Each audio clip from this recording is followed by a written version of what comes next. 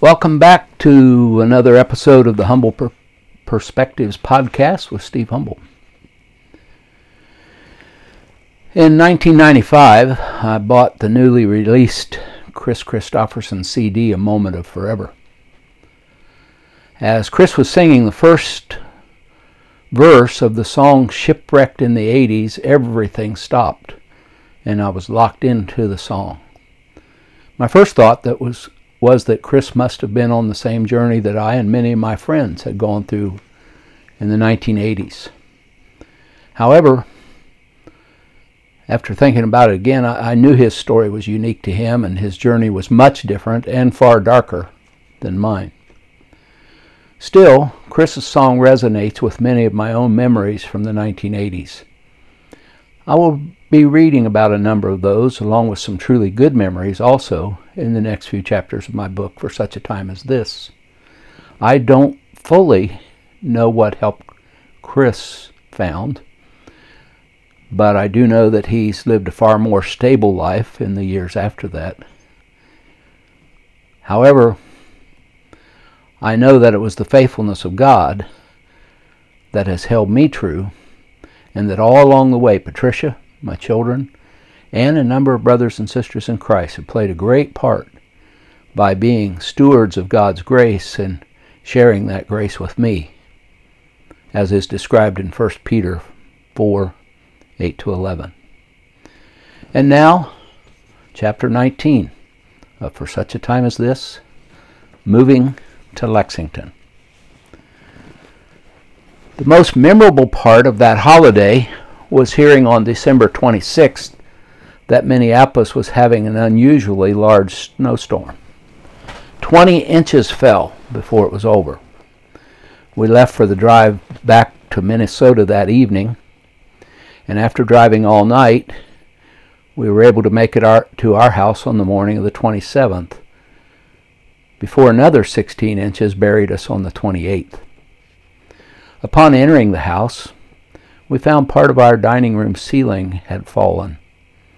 An ice bridge had built up in a valley on the roof, and heavy snow on top of the ice had caused heat from escaping from the poorly insulated, kept heat from escaping from the poorly insulated house and had melted ice.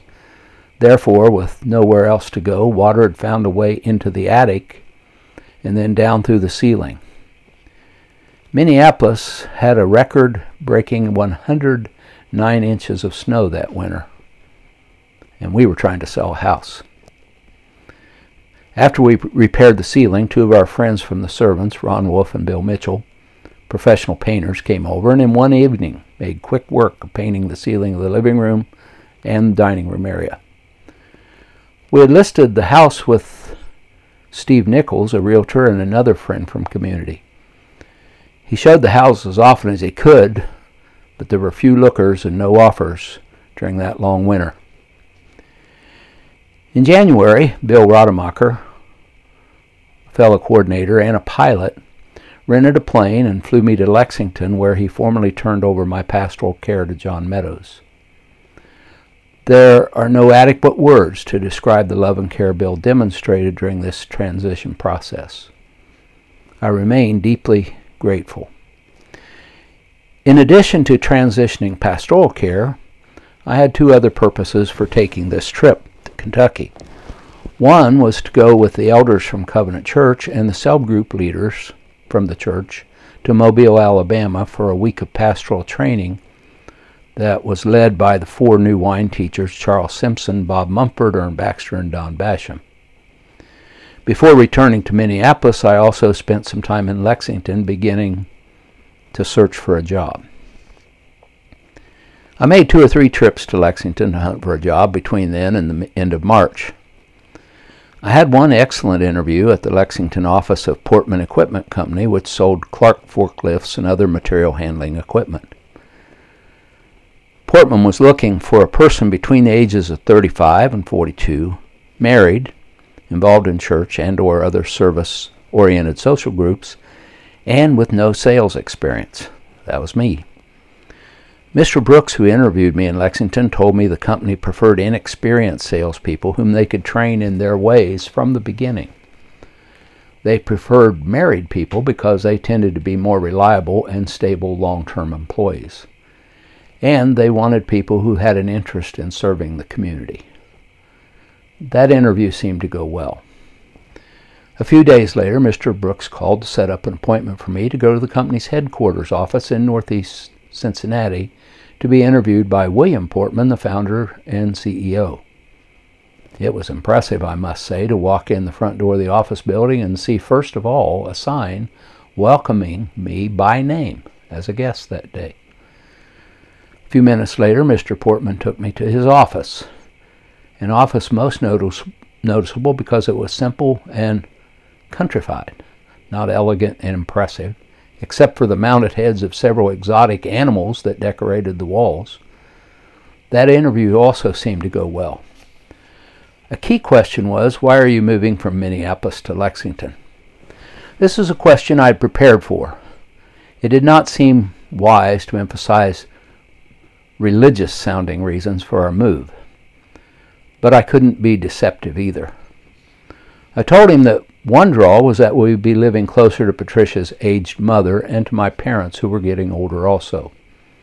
I went on to say that we had good friends in the Lexington Covenant Church, which had the same kind of emphasis on building strong relationships among the members as the Christian community that we'd been part of in Minneapolis had. Rather than talk about theological matters, though, I simply said the Bible has a strong emphasis on living out our faith in strong relationships of love and service to one another, and that we were committed to that kind of lifestyle. I left Mr. Portman's office without a job offer, but the conversation we had seems to have been positive. He certainly seemed like the kind of person who would be a good employer. In late March, Mr. Brooks called to say that Portman Equipment Company wanted to hire me, but that as an entry-level salesperson they would not pay to move me there. He said that once I had sold our house in Minneapolis and had moved to Lexington, I should come to see him, and the job would be mine. Of course, that was gratifying, but there were as yet no prospects for selling the house, and the 6 months severance pay that the servants was giving me was ending in April. So how were we to survive financially? In the meantime, a number of people from the Free Church Fellowship had indeed been talking with the servants of the Lord, or now People of Praise coordinators, and had gone on to ask for release from the community in order to move to Lexington. I heard bits and pieces of that, but for integrity's sake did not engage in conversation about it. I did know, of course, that the 3 women and one of the men in our household, all members of the Free Church Fellowship, were involved in that process, but Patricia and I did our best not to influence them one way or another.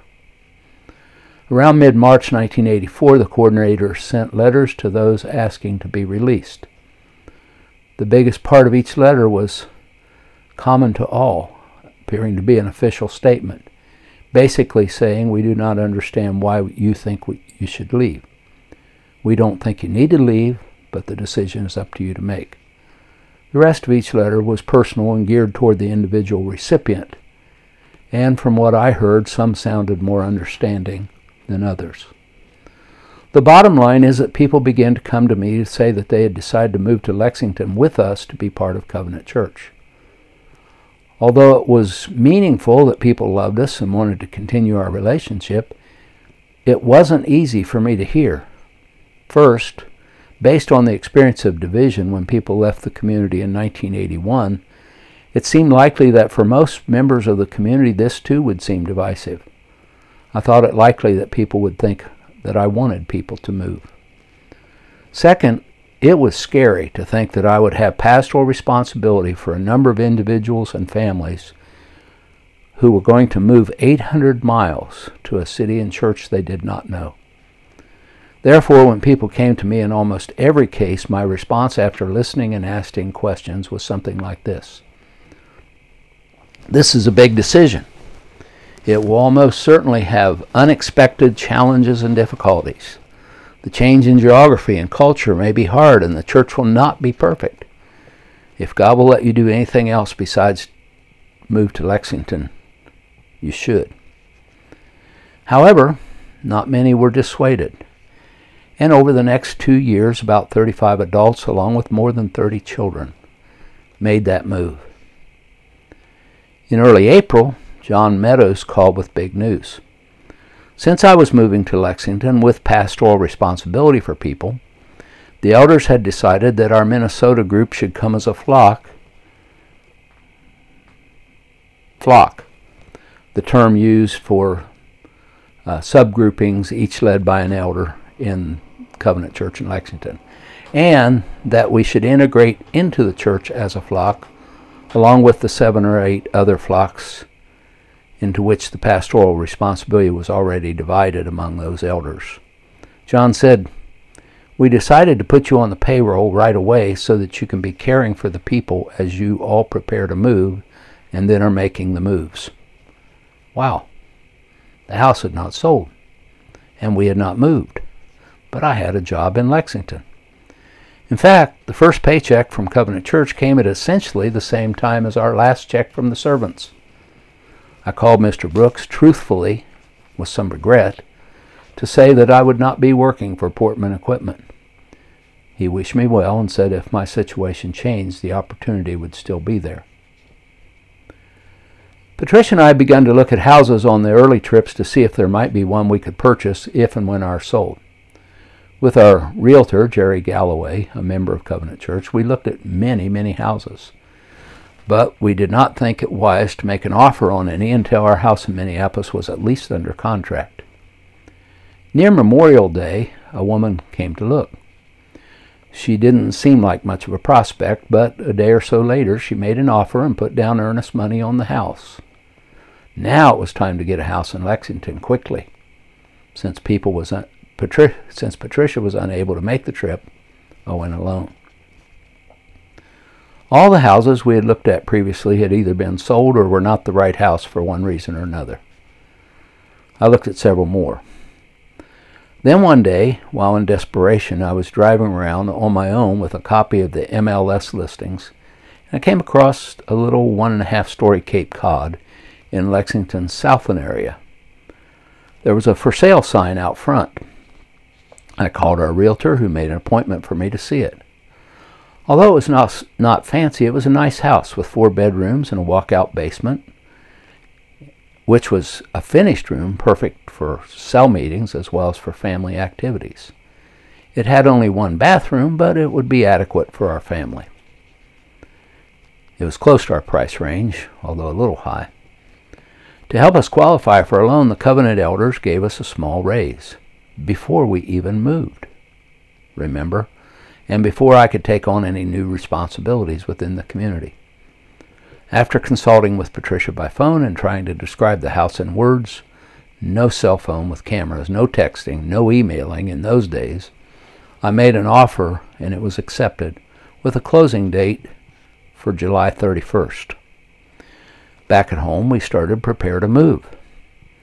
Then the woman who had made the offer on our Minneapolis house told the realtor she wanted to come back and look at it with her boyfriend.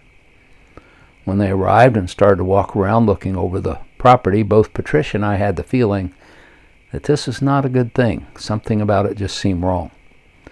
So while it was hugely disappointing, we were not too surprised when the realtor called later to say that she had withdrawn her offer. The only good news was that she didn't insist on having the earnest money returned. I've been sharing a long story here. This is why. The Lord clearly had led us through the process of making the decision to leave the servants and to move to Covenant Church. The Lord had stirred others to move with us. He had provided me a job and even a pay increase before we ever moved. I should have been able to meet this setback with faith and expectation of good, right? That's not what happened. Instead, I began to sink into despair and depression. When the sale fell through, we decided to try to sell the house ourselves so that we could lower the price a little. We put up a for sale by owner sign. On a late Friday afternoon, early in June, 2 men and a woman came by to look at the house. The impression we had of the man who seemed to be leading the group was that he was something of a fast talker, a high-pressure sort of person, like the proverbial used car salesman. Before leaving, he made an offer and wanted to give us earnest money. It caused us consternation. Therefore, we took time to seek advice from a neighbor who was a lawyer. He offered to look over our paperwork at no charge, and when he told us the paperwork was legitimate, we signed it. On Monday, the buyer called to say he'd changed his mind and wanted his earnest money back, which by law, people in Minnesota can do within 3 days of making an offer. It was almost a relief to give his money back, but it left us with no prospects for selling the house with less than a month until we were to close on the house in Lexington. We talked with our realtor in Lexington, and we decided to wait and to pray diligently until July 30th before informing the sellers of the house that we couldn't close if no buyer came. That July was hot, even in Minnesota. Depression deepened. I was fearful and angry.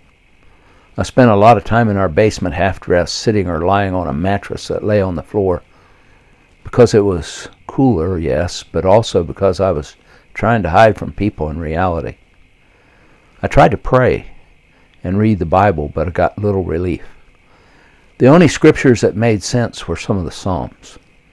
Thank God for the honesty of the psalmists who were not afraid to sing out their fear and frustration as well as their faith and hope.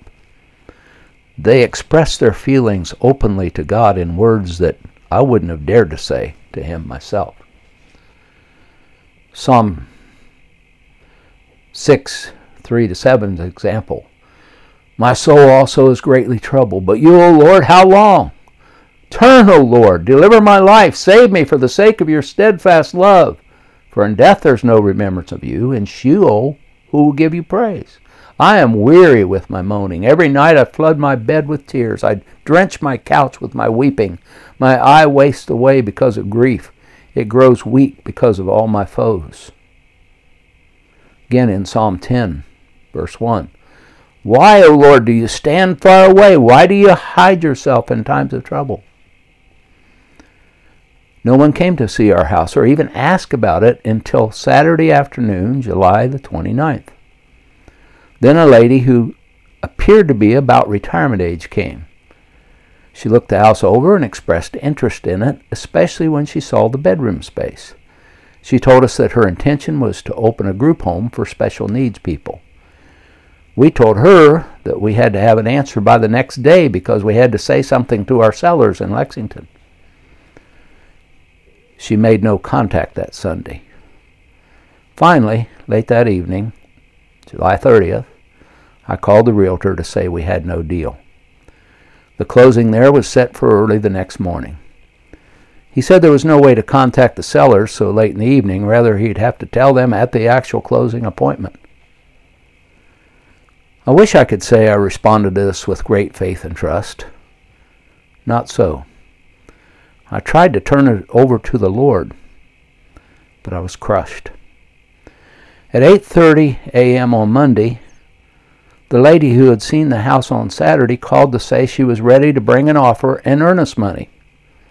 That's just great, I thought. Too little, too late. I called the realtor, who was already at the scheduled closing, where he had just told the sellers we had reneged on our deal. I told him that we had a new offer coming. He consulted with the sellers. They were already in the process of moving to Virginia for new jobs, and since they had no other good option, they agreed to extend the contract to August 22nd, the absolute final day.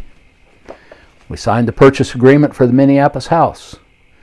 Because we'd agreed to let the lady assume our FHA loan at risk to ourselves if she defaulted, there was less red tape and she didn't have to go through the rigorous qualifying examinations.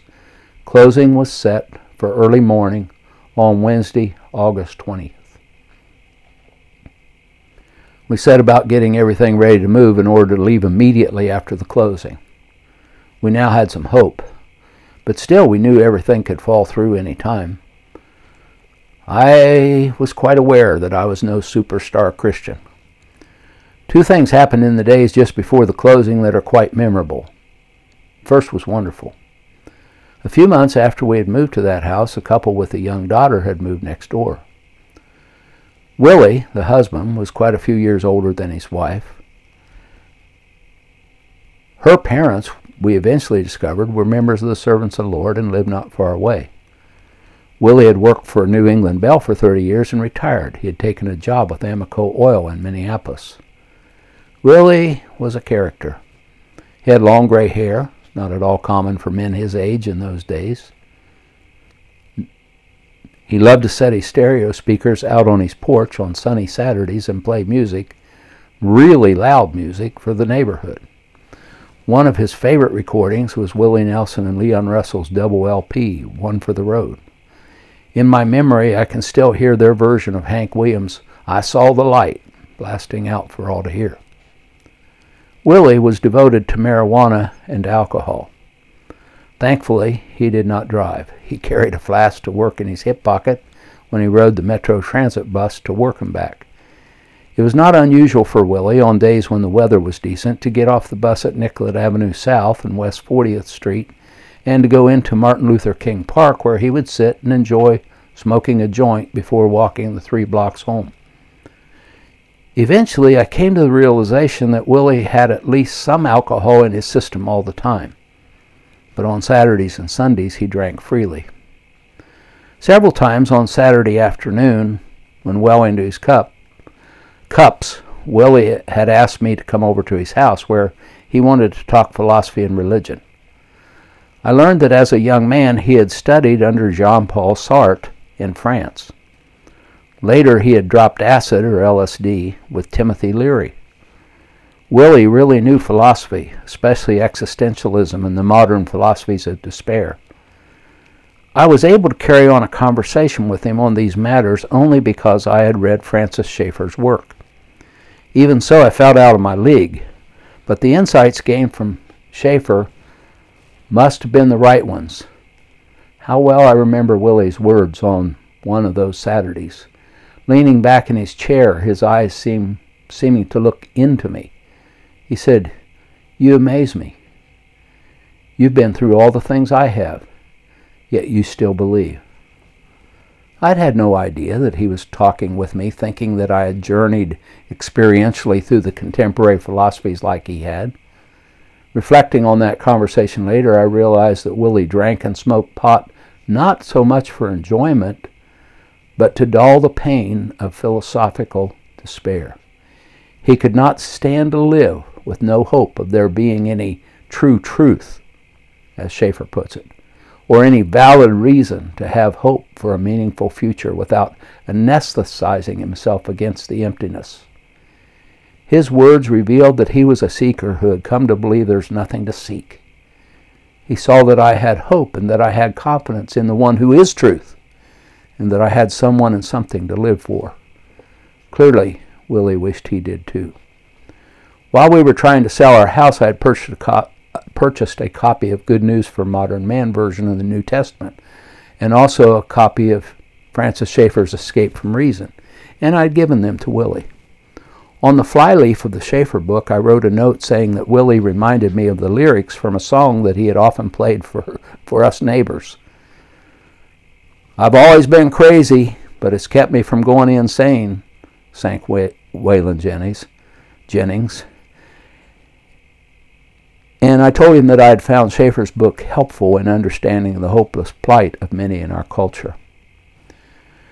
2 evenings before we were scheduled to close on the house, Willie called to say he needed to talk to me. Even though our Free Church Fellowship friends were gathered at our house for a time of prayer and worship, I sensed that my priority should be to talk with Willie. He met me on his front porch, blurting out urgently, "I've been reading the book you gave me."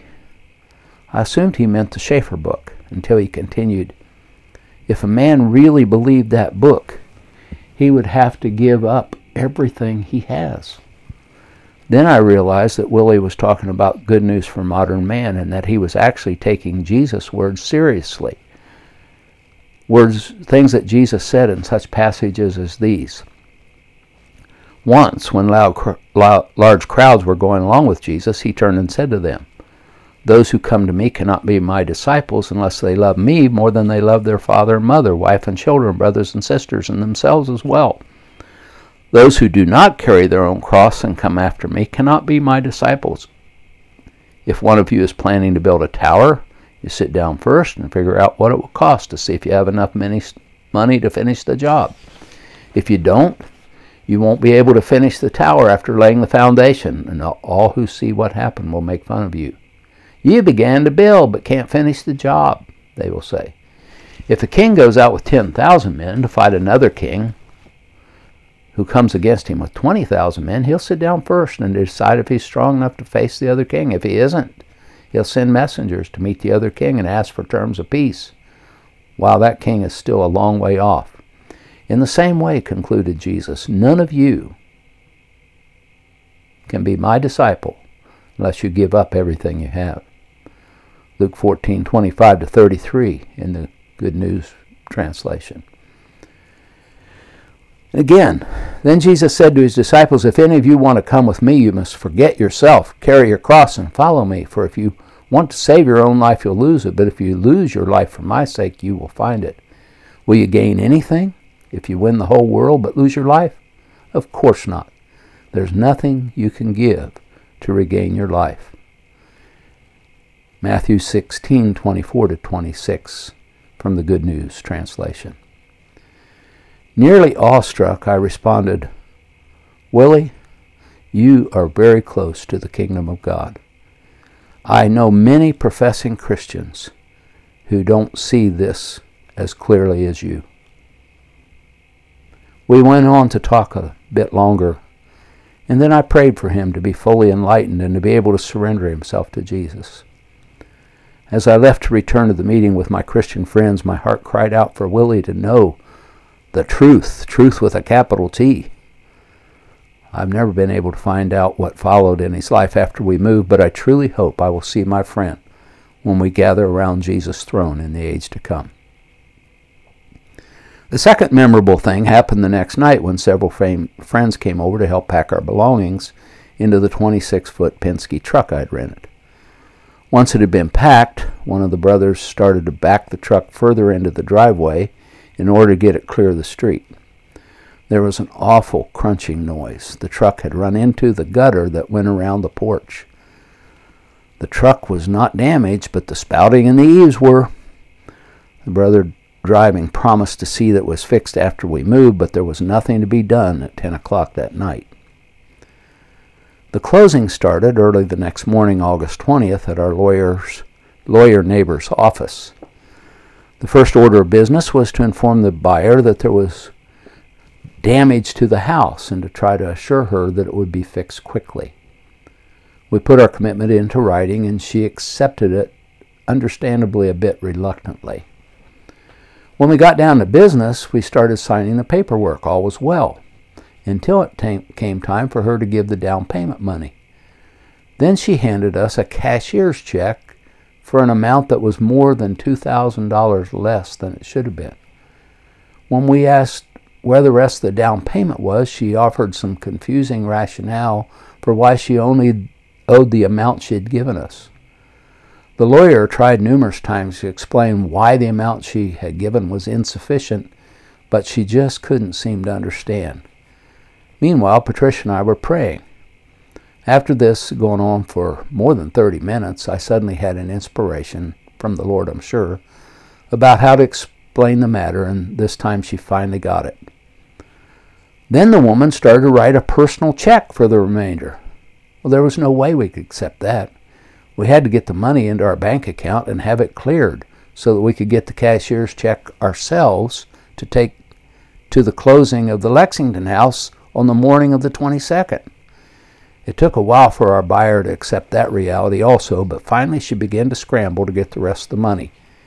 It became clear that she simply did not have the funds on hand and that there was no way to get us cash that day. Finally, our lawyer, who was serving us free of charge because we were neighbors and because our sons were friends, offered that if she could get money transferred to his law office account, he would have his bank issue us a cashier's check.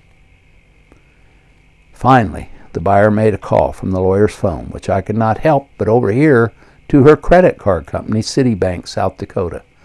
After a long discussion, she convinced them to wire money to the lawyer's account, and they did. But it was after 2:30 in the afternoon before the transfer happened. There was no way for us to finish signing the paperwork and drive to the bank before it closed at 3 o'clock. However, the lawyer contacted a bank officer, explained the situation, and was able to arrange for us to pick up the check at the drive-through window after the bank had already closed. It was 3:30 p.m. by the time we got the check. We left the bank and went to pick up our children who'd been staying with friends, and then we drove back to our former house to get the truck. It was 5 p.m. on Wednesday evening when we started the long trip to Lexington, with me driving the truck and Patricia driving our car.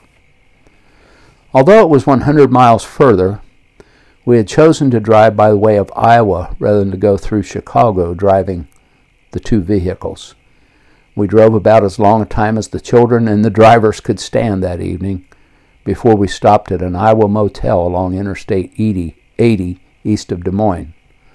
The next day we drove and drove and drove, but there were lots of stops with children and with both adults driving. Finally, about 1 a.m. on August 22nd, we arrived at the Meadows home in Lexington. Thankfully, the next morning our realtor was able to postpone our closing until early afternoon. That gave us time to open a bank account and arrange to have the appropriate check in hand for the buyers. Nothing had seemed to come easy in the move to Lexington. We never questioned that it was God's will for us to make the change. However, I certainly discovered my need for the fruit of the Spirit to come to maturity within me. Joy, peace, patience, and perseverance were often in short supply, and the lack showed up in relationships.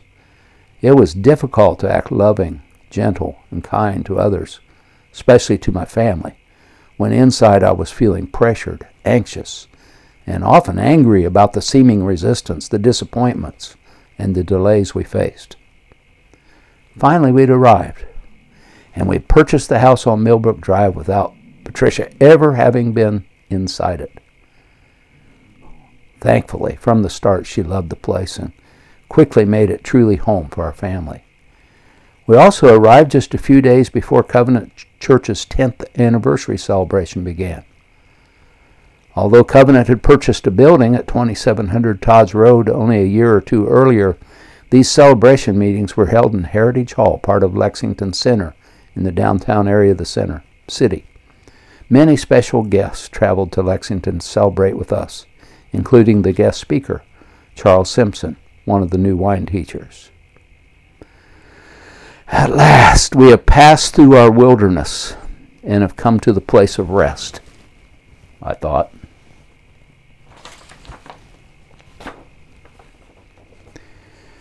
That chapter ends there. Hebrews 13:14 says here we don't have a lasting city, but we're seeking the city which is to come.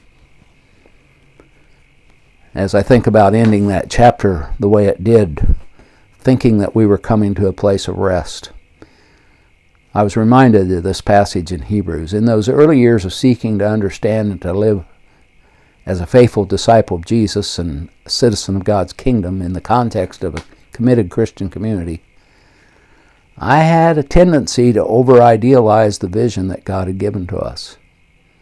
I would find myself believing that we were more than we actually were.